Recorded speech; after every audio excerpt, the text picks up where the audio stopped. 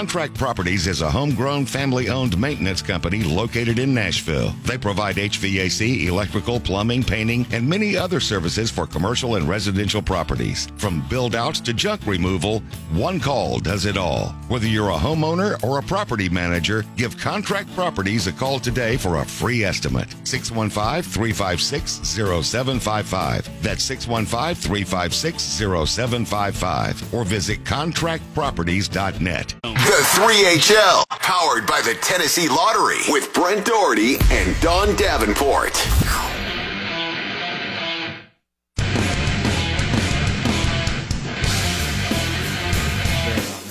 3HL, powered by the Tennessee Lottery on 104.5 The Zone. Brent Doherty, Don Davenport with you. Let's go to Knoxville, get a quick Tennessee update from Grant Ramey, our guy. We go Vols 24/7. Grant, what's up? How are you?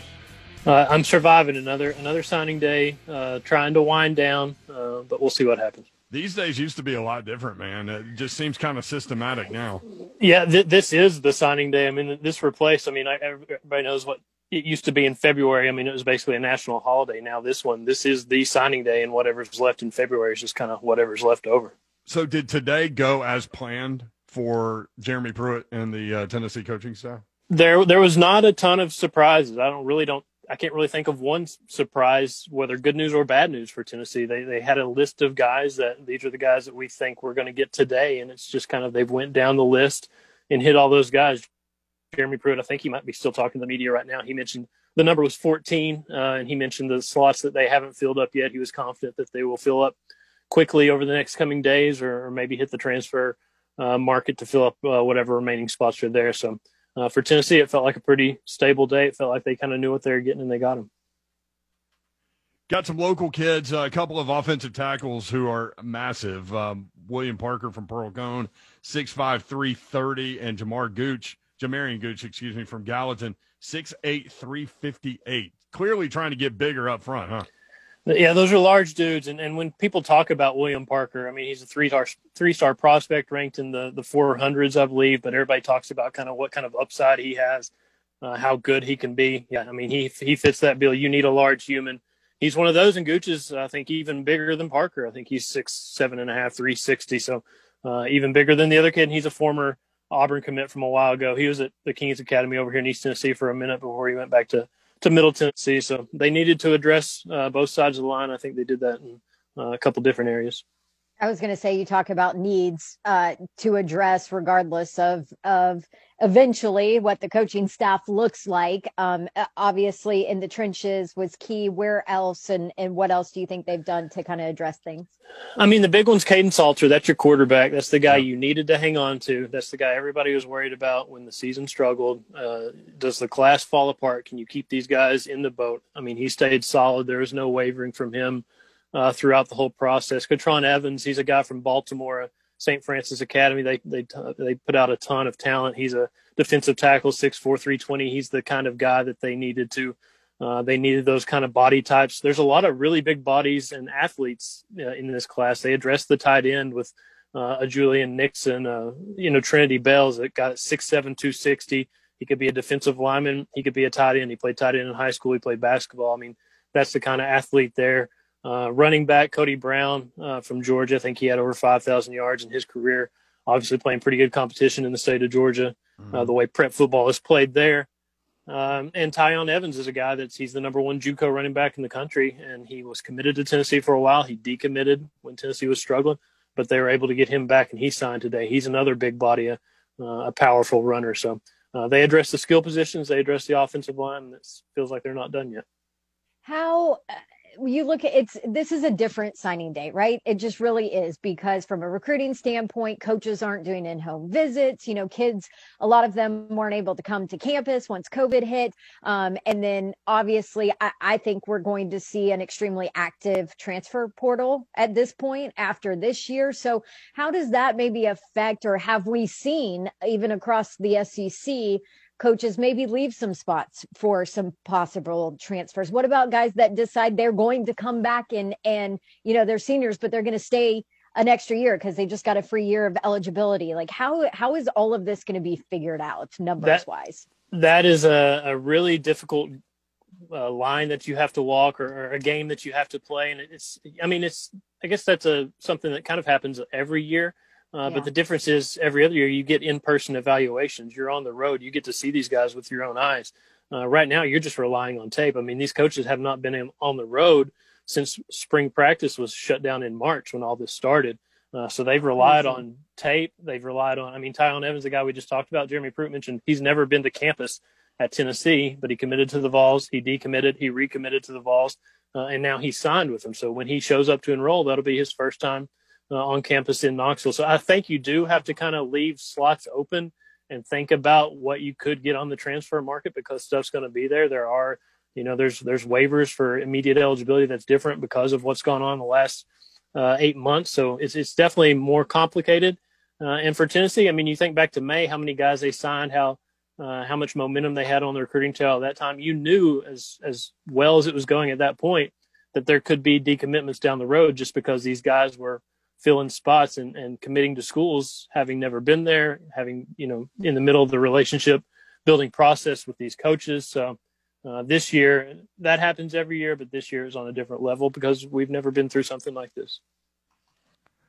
Let's talk about the quarterbacks. You mentioned Caden Salter. Number one, when will he be on campus? Number two, I guess it's Harrison Bailey, JT Shrout. If we have a spring practice, those are the two guys plus Caden Salter.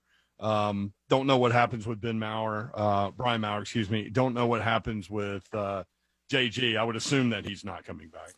Yeah, it would make sense if he didn't. Just based on what we've seen from him the last few weeks. Caden Salter, if I'm not mistaken, is supposed to be a mid-year enrollee. And if there is spring practice, if there's some sense of normalcy there, I think there will be a wide-open quarterback battle. I think what you've seen from JT Shrout the last 2 weeks leads you to believe he would come back and want to compete with Harrison Bailey because he's been competing with him, and it feels like he's on pretty a level playing field there. But with Caden, I think you bring him in and you throw him straight in. He's played big-time high school football in the state of Texas. Everybody knows what that prep football is like in that state, and he's been successful. He's a guy that has a really nice deep ball. He's a guy that can extend plays with his legs. He's a guy that can cover up deficiencies, around him because of his athletic ability. So I think if he's here mid-year, if you throw him in at spring, it's a wide-open quarterback battle and see who wins it. Any chance JG goes to Arkansas State with Butch Jones for next year? I don't know. For JG, everything he's been through at Tennessee, if he's not done playing college football, I hope he goes somewhere and gets a chance because he's been through the ringer, that poor kid. Yep. Walker Merrill, another local kid we need to talk about from Brentwood High School. I've seen him play a few times. Definitely at that level can certainly dominate games. What do you see on tape from him? You can just look at his stats. I don't even think he played every game for his team this season. I think he missed a couple games, and I don't have the stats in front of me, but the stats he put up, the number of touchdowns, the number of yards, the number of catches he had, it just jumps off the page. And to be a four-star prospect, to be a wide receiver, to be an in-state kid, that's a kid that Tennessee needs to keep in-state. That's a kid they need to get, and they did a good job getting him.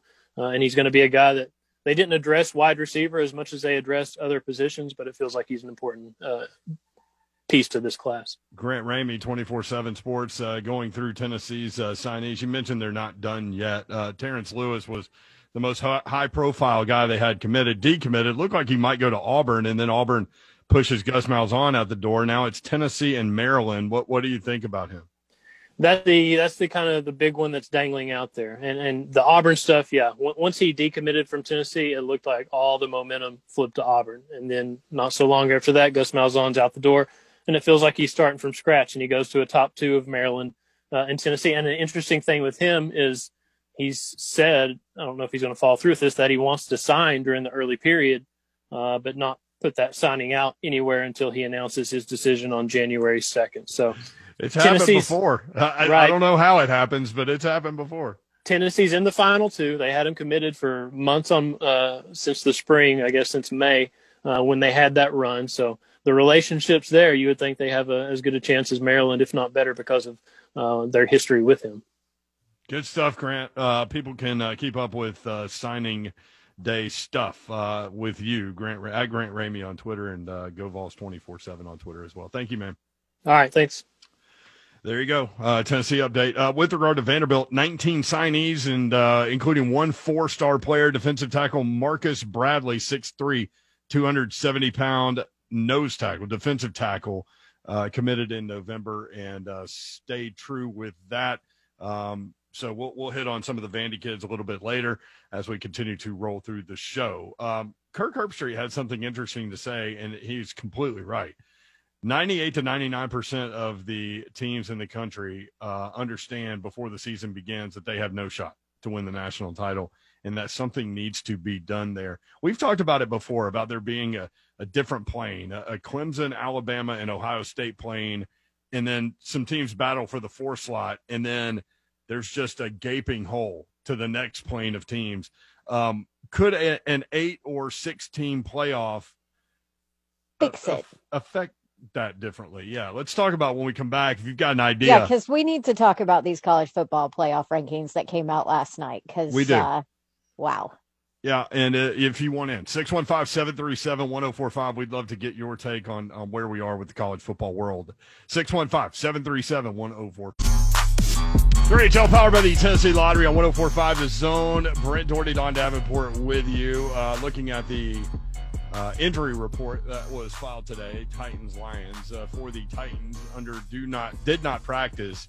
Dennis Kelly with a knee, Roger Saffold with a toe, Jeffrey Simmons with a knee, Jeff Swaim with an ankle, Kenny Vaccaro with an illness he's still battling. That's what kept him out of the game over the weekend in Jacksonville. Limited participation, A.J. Brown with an ankle, Christian Fulton with a knee, Adoree Jackson with a knee, Ben Jones with a knee. Not concerned about any of these as of yet. We'll see what's going on there. Detroit Lions did not practice. Jason Kablinda, illness. Tyrell Crosby, offensive lineman, ankle. Kenny Galladay, wide receiver, hip. Deshaun Hand, defensive lineman, ankle. Frank Ragnow with the fractured throat, the team's starting center. It just sounds awful. Yeah, he can eat and he can breathe. That's good. Oh, that's good. Yeah. Those are two positive things. Priorities there. Those are priorities. But he's not supposed to talk. And so the center is the one that barks out the offensive line assignments and calls out the middle linebacker. Well, they're going to have to change that then. Cornerback Darrell Roberts with a hip did not practice, and Matthew Stafford with a rib and a right thumb injury did not practice. Limited today for the Detroit Lions. John Pennicini, defensive tackle with a shoulder. Adrian Peterson, starting running back with a forearm. And Tracy Walker, a safety with a shoulder. Full participants, Austin Bryant, defensive end with a thigh, and C.J. Moore, safety with an ankle. Detroit has had injury issues all year long, and they continue to have that problem. They are 5-8. They are in last place in their division, but they still technically could make the playoffs if 8 million things happen. So that is where they are. We were talking about the college football playoff and the big picture look at that. Like, is 4 where we need to be with that? I've never been a 4 guy, even when we didn't have a playoff. When we didn't have a playoff, I was arguing for a playoff. And I'll tell you when I started, when Auburn didn't get a chance to play for a national title. Yep. That's when I started in on the playoff thing, because that was the year, I think it was, wasn't it USC and Oklahoma? 2004, USC and Oklahoma, I think, started the season 1-2. They never lost, so they never dropped from 1-2. And Auburn had started in the 20s, went undefeated, got up to number 3, but didn't have a shot because they couldn't crack the top 2 because they started the season 1-2. Correct. Which preseason polls shouldn't matter. And they certainly shouldn't come out if they make that big of a difference before anybody steps on the field. Right. And so, I remember thinking, like, and the argument was real. Like, how are you telling me that one of these two teams is that Auburn's not better than one of those two teams? Mm-hmm. Because you can't make that case for me going through the SEC schedule. So that's when I started in on it. But I was in on the 8-team playoff plan. That's where I've always been. Yeah. That was when Auburn played in I think it was the Sugar Bowl at that point, right? And beat Virginia Tech to stay undefeated. And, they should have been national champions. I mean, well, shoot, at that point, that was kind of the chance. Right. That was the big shifting of the the guard there too, though. Yep. So now we have this anyway. 4-team playoff system, and under the current plan, every fan in America knows, over the last several years and for the next several years, it's Ohio State, Clemson, and Alabama, and then people fight over that 4th spot, and not very many teams fight over that 4th spot, and then there's so you've got those 3 sitting up here, and then there's a big gap between them and the 4th slot, and then there's a big gap between that 4th slot and whoever that rotating team is year to year, and the rest of the college football world.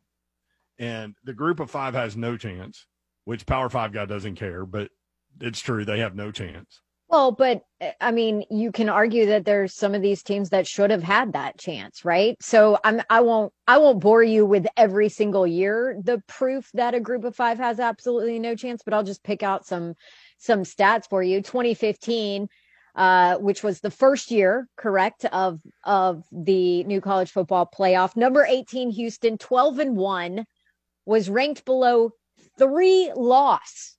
Baylor, Oregon, Michigan, and Ole Miss. 4 teams with 3 losses were ranked ahead of Houston that year. 2017, 12-0 UCF, ranked 12th. There were 6 teams with 2 losses ranked ahead of Central Florida, and that included, I know, a 3-loss Auburn team, ranked 5 spots ahead at number 7. To which, if you remember, I can't believe I'm bringing all this up, but to which, if you remember, Central Florida then beat the heck out of Auburn in the Peach Bowl after that. So that's a perfect example of maybe a group of 5 that was certainly screwed. And then last year, Memphis was the highest ranked group of 5 team. They were 17th, and there was Iowa, Michigan, and Auburn, all with 3 losses ranked ahead of Memphis. And then on top of it, 8 2-loss teams that were ranked ahead of them. So clearly the committee is relying too much on eye test and, I guess, history? What do you call it? Reputation? I mean, because coming into this whole thing, I have an issue with Ohio State only playing 5 games and being ranked in the top 4. Okay. See, I have an issue with that. Yeah, I know, and we've had this battle before. Right. I just think aesthetically, when you look at them, I just think they're one of, like, if they would have played the entire season out, I think they would have been one of the top 4 teams out there. I get the limited games, and I understand people's argument, and I respect that. So let me just go the other way on that, and the one game. Okay.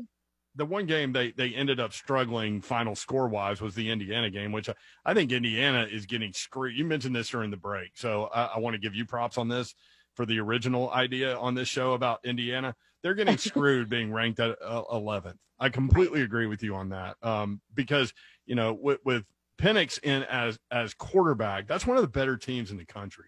And their Ohio State loss was honestly – a lot of it was self-inflicted. It was 2 turnovers in the red zone. And I mean, I just think, obviously I have to hear about it because I'm married to an IU guy, but he's right from that standpoint. There's no way they should be 11th. And then you look at those rankings, you talk about the eye test. Okay. I thought if you're on the committee and you think that Indiana is an 11th ranked team, Ohio State struggled with him.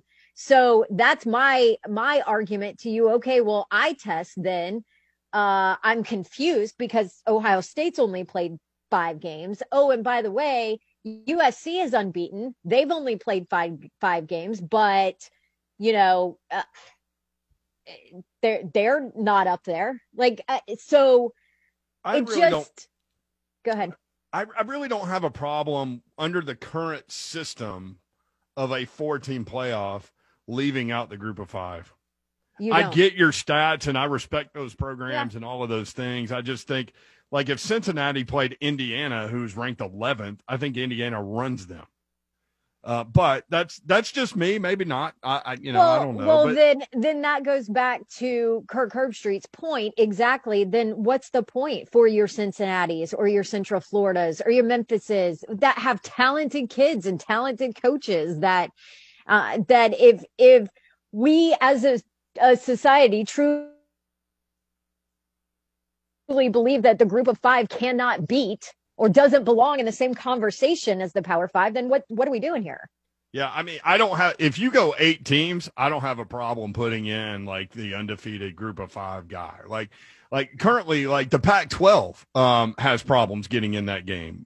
Sometimes they do, but the Big 12 has problems getting in that game sometimes. So you know, Florida, like the way they come up with these rankings is not good too on a lot of levels. Like Florida dropped one spot, losing at home to LSU, who had 2 wins? An unranked LSU team with a ton of opt-outs and nobody left on their roster, and they just lost to them, and you're going to keep them at 7? I have an issue with that. You know what else I have an issue with? Iowa State, Big 12, just what you mentioned. Why is Iowa State checking in at 6 when they have 2 losses? And there's another argument when they're that far ahead of Louisiana, who actually beat them head to head. So you have a head-to-head matchup, and Iowa State has 2 losses, and they're sitting at the 6th spot. I have an issue with that too. You mentioned LSU again. Going back to Florida, dropped 1 spot after losing to a 23-point underdog at home, who was down their top 3 wide receivers. Their tight end had opted out. They were playing their 3rd-string quarterback, who was a freshman. Their top cornerback couldn't play. They lost 2 of their top running backs during the game. They lost their other starting cornerback in the first quarter with a targeting penalty, and they had at the end of the game 46 available scholarship players, and they took out Florida, and Florida drops 1 spot. So I know that has nothing to do with the top 4, but that gives you an indication of where we are on how this group puts together these rankings, right? So yeah, Herb Street, as you mentioned, kind of started this discussion today on the internet, because he said 98 to 99% of the teams understand before the season begins that they have no shot, and that something needs to be done. So, are you talking about expansion of the playoff? That's really the only thing you can do. And look, the TV deal goes through 2025. So the new deal would start 2026. I don't know if they could amend the television deal, but that's what's keeping you from expanding that 14 playoff. But look, as well as I do, these sports leagues and franchises and all of these things look at the dollar signs. So once they figure out, and I don't know why they haven't, that there's this much more money to be made by having 8 teams as opposed to 4, then, maybe they'll get that done. So what do you think about that? Do you think it's a good plan right now the way it is, or do you think that it should be expanded on some level? 615-737-1045. Let's go to Rob in Greenbrier next up on 3HL. Hey, Rob, what's up, man? Hey, Brent, Don. Hope you guys are doing well. Yes, sir. Y'all both kind of hit on the points that I wanted to get at. I want to say, first of all, that I think the 4-team playoff is the most fair way to determine the best team. Like we said, it's Alabama, Clemson, Ohio State. One of those 3 teams the last several years has been the best team and will win. But in my personal opinion, I would love to see an 8-game playoff, and then Brent, like you said, there at the end, it's about the dollar sign. So one, yes, more games, more money. And I think that's what influenced the committee to still keeping out of Power 5 teams. Because, as you look at it right now, there'd be 4 SEC teams in the playoff. Say Florida does lose another game. Well, after they lose to Alabama, they can drop them out. Instead of Cincinnati going to 8, say it was an 18 playoff year, I could see the committee bumping Oklahoma up over them because they're a bigger name. They're going to get more eyeballs.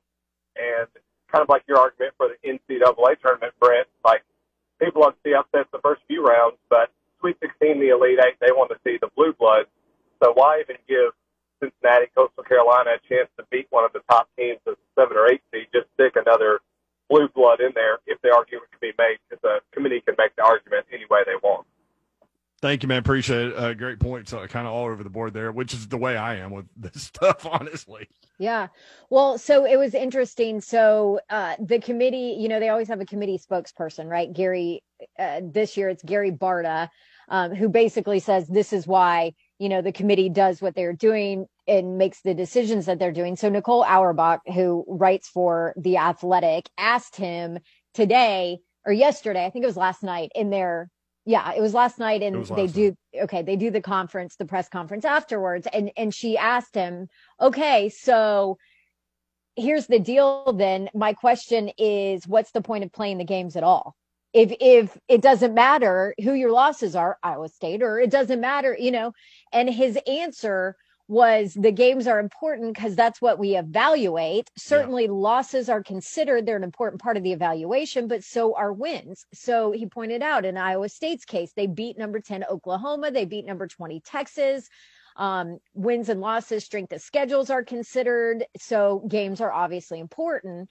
But then obviously the same conversation, okay, Coastal Carolina has 2 top 20 wins, but you're not looking at them the same way. Mm-hmm. And, so they bring up, okay, well, they struggled against a Troy team to close it out, even though they won. So that's their argument of like the eye test. And I get it. And it makes sense sometimes, but it's very much certain things are important when it comes to certain programs and history of programs. They're more important than they are for other teams, and different things are important. It's how you kind of put who you want in it, right? Oh yeah, I mean the committee can choose their narrative and then sell it Absolutely. however they want to sell it. I mean any of us can Which do is that. why we need at least 8 teams. I totally agree. And Mickey's idea with 6 and the top 2 getting a bye, that kind of froze me on my thought process there. But the more I think about it, the more I think we need 8. I'm not a 16 guy. That's way too much, I think. Way too much. And Waters, it's not basketball. Like, it's a physical game. Yeah, and so I think one extra game with the 8 teams is good. Let's go to Maynard, who is up next on the road. Maynard, what's up? Thanks for listening. How are you?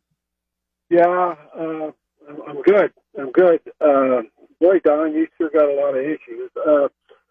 I think an 8-team playoff with the 5 conference champions of the Big 5 in there, and then 3 at large that would satisfy me at least a lot more than what's going on right now.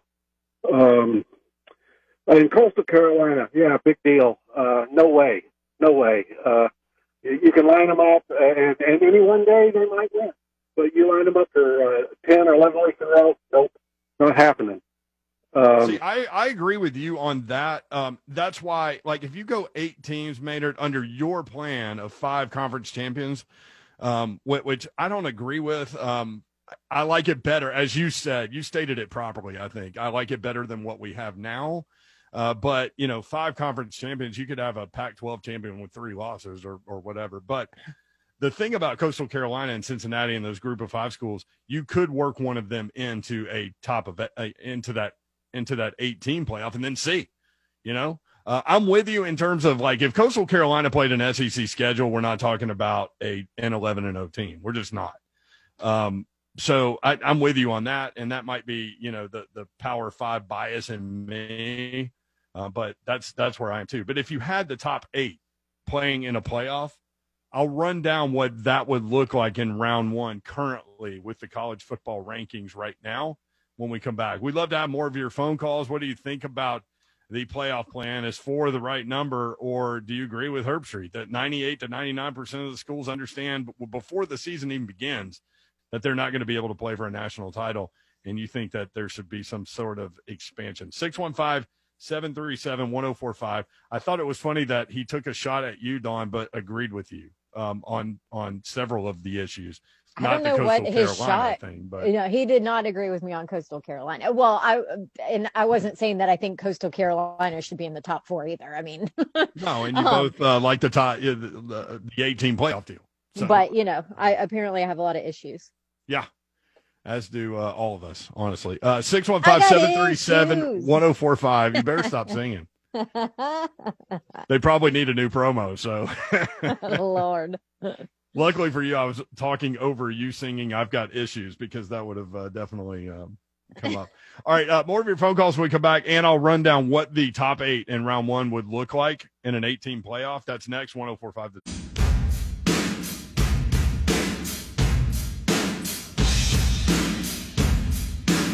So the oldest discussion in college football, at least going back many years is what should the playoff plan be? And I think a lot of us that were playoff people when there wasn't a playoff, we're just happy to get a playoff, so we're good with 4. But ultimately, I've argued for 8 since before there was a playoff, and that's kind of where I am now. So when the issue comes up, I like to go back to it because I think discussion will lead us there. But that's just my thing. I know a lot of y'all are fine with 4, and I know a lot of y'all before there was a playoff were against the playoff. But, we all have different thoughts on things. That's what makes the world great. If we all agreed on everything, it'd be boring, right? But would like to get your take on it. Kirk Herbstreit brought it up. 98 to 99% of the schools out there understand that they have no chance at it before the season even begins. So what can you do? Maybe you don't care. Maybe that's your answer. 615-737-1045. If we had an 8-team playoff, Don Davenport, it would currently look like this. 1 seed Alabama would play 8 seed Georgia. Georgia, a much different team now with JT Daniels at quarterback, which a lot of people thought he should have been the quarterback a lot sooner than he was, and that there was some coaching malpractice going on once he was able to play physically, that he should have been the guy. That's honestly where I come down on that. But anyway, Alabama, Georgia would be in round 1. 2 seed and 7 seed would be Notre Dame and Florida, which would be an interesting matchup, right? That Gator offense against Coach Lee coming in, the defensive mindset guy, defensive mastermind guy coming into Vanderbilt. That would be an interesting matchup. Yeah, it really Assuming he was still at Notre Dame. I don't know. My guess is he'll take over at Vanderbilt after this ACC title game, but we'll see. Maybe he'll do both. Do you think so? I don't know. I mean, I know it's a different time frame, but remember when Pruitt took over, he still coached. That was a national title. He did both, which I'm sure was really tough. But Lane left. If you go back, David Cutcliffe was the offense coordinator at Tennessee, got the Ole Miss job. He left and didn't coach the national championship game. Randy Sanders did. So there are cases. Lane left because Lane was going to stay. Lane left because he was told to leave, I believe. Right? Exactly. Yeah. So the 4-5 matchup would be Ohio State, the 4 seed, Texas A&M, the 5 seed, which would, who wouldn't want to see that game? We were hoping to see it last weekend, but we couldn't get it done. Clemson, the 3 seed against Iowa State, the 6 seed. So in this scenario, Cincinnati still gets left out. Now, after this weekend, this whole thing will look different, right? Because my guess is Florida gets run by Alabama, and they would be out of it, for example. So, we'll see. But that's what it would look like now, and I guarantee you, all of us would want to be watching all of those games. Mm-hmm. More is better in a lot of cases. Let's go to Eric next up on 3HL talking about this college football playoff thing. Eric, what's up? Hey, guys. So I think we all forget the whole reason that college football playoffs was started. There was about 3 or 4 years in a row where Boise State went undefeated and never made the national championship. And I bring this up because back when I was a kid, the college football games came out, and I'd always take Vanderbilt and use Vanderbilt to see if I could get to the national championship. And I could go undefeated, and I could beat teams 70-0, and I could get to the number 2 seed, but could never make the national championship game because of, like Babs has said, there is no prestige, there is no history with Vanderbilt, and in all honesty, college football committee, the BCS committee, all those are jokes. They should have been done away with a long time ago. NCAA really needs to step in, and they need to give these schools fair opportunities to win national championships. And everyone should have a right to run to get an opportunity. For example, Cincinnati, they went undefeated. Ohio State, even though they've got the prestige, Ohio State, the Big Ten, the Pac-12 don't even deserve to even be looked at for any college playoffs this year because they waited till halfway through the season to start their season. Boom. These I guys like that argument. Agreed. You hit me with that argument. I like that one. Now, that's not on Ohio State. That's on their conference No, leadership. but I like that argument, though. That's pretty good. A Buckeye fan of me wanted to hang up on Eric, but it was a legit point. That was a legit point. Now, again, I personally think, and I know people will come at me and disagree with me and all of those things, but I think Ohio State is one of the best 4 teams in the country. I just do. And you can make the argument on the 5 games. I just think. In the 5 games that you've seen them play. Yes. But he makes a great argument in that, maybe you could sway my vote on the fact that the Big Ten lacked leadership and should have started when everybody else did. 615-737-1045 at 3HL1045. Let's work Kyle in here into the mix. Kyle, what's up? How are you, man? All right, man. How y'all doing today? Good. I know what I'm about to say. It's probably going to be boring and old or whatever. But I just really feel like you got 5 group of 5, and you got 5 non-conference, non-group 5. That's 10 conferences. Take the conference champion, 10-game playoff. There you go. But here's the thing: you conference champions, every conference champion. But I don't like the conference champion idea, just because you're going to have those years where you've got a 3-loss team who's not any good. Right. But they do what they need to do to win their conference or whatever. Appreciate the call. But here's the thing. He said, I'm going to be boring. If you're going to try to win an argument or win over people to your point, don't start by saying, this is just my advice. Take it or leave it. Don't start by saying, I'm going to be boring and I sound old. Don't start with that. Because how many people immediately tuned out? I did, honestly. You did? Yes.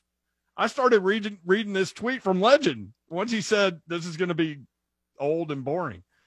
I tuned in because I'm like, tell me how boring you are.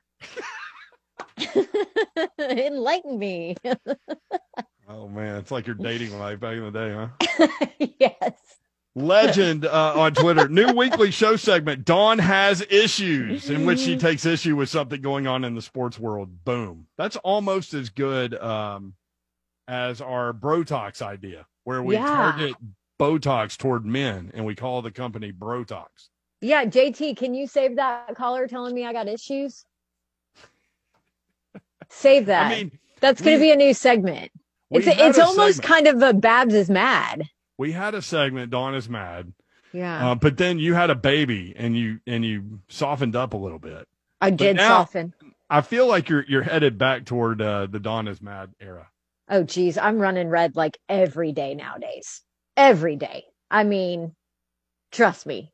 Ask some lady in the parking lot who got mad at me because I parked too close to her, which in her defense, I was a little over the line.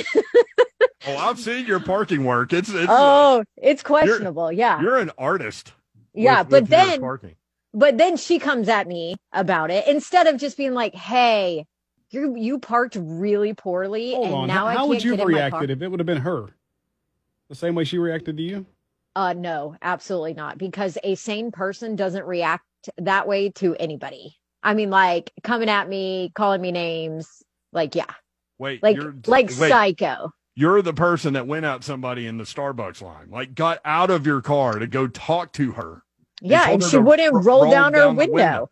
Yeah. I just kept knocking on it for a minute straight until she moved, and she would not roll her window down. Nor would you know why? I know, but you know what? Here's what you don't do. You don't pull in front of somebody who's about to turn left, who didn't want to block traffic, and then you just go around them and pull right in front of them. No, you don't do that. And don't expect to do that and somebody to not come and knock on your window and tell you about it. Anyway, knocking on the door. It's Don Davenport. So I'm let's go. I run red again. So I got issues. Let's do it. We'll start it next week. Didn't your husband tell you or suggest kindly to you to not run on red so much, maybe? Perhaps. And you know what I did? I ran red on him on that comment. Oh, I guarantee you. There's no way I would have said that to you. What do I do when you're running on red? I laugh. You do laugh. You just ignore me and laugh. All right. Headlines coming up. 3HL 1045.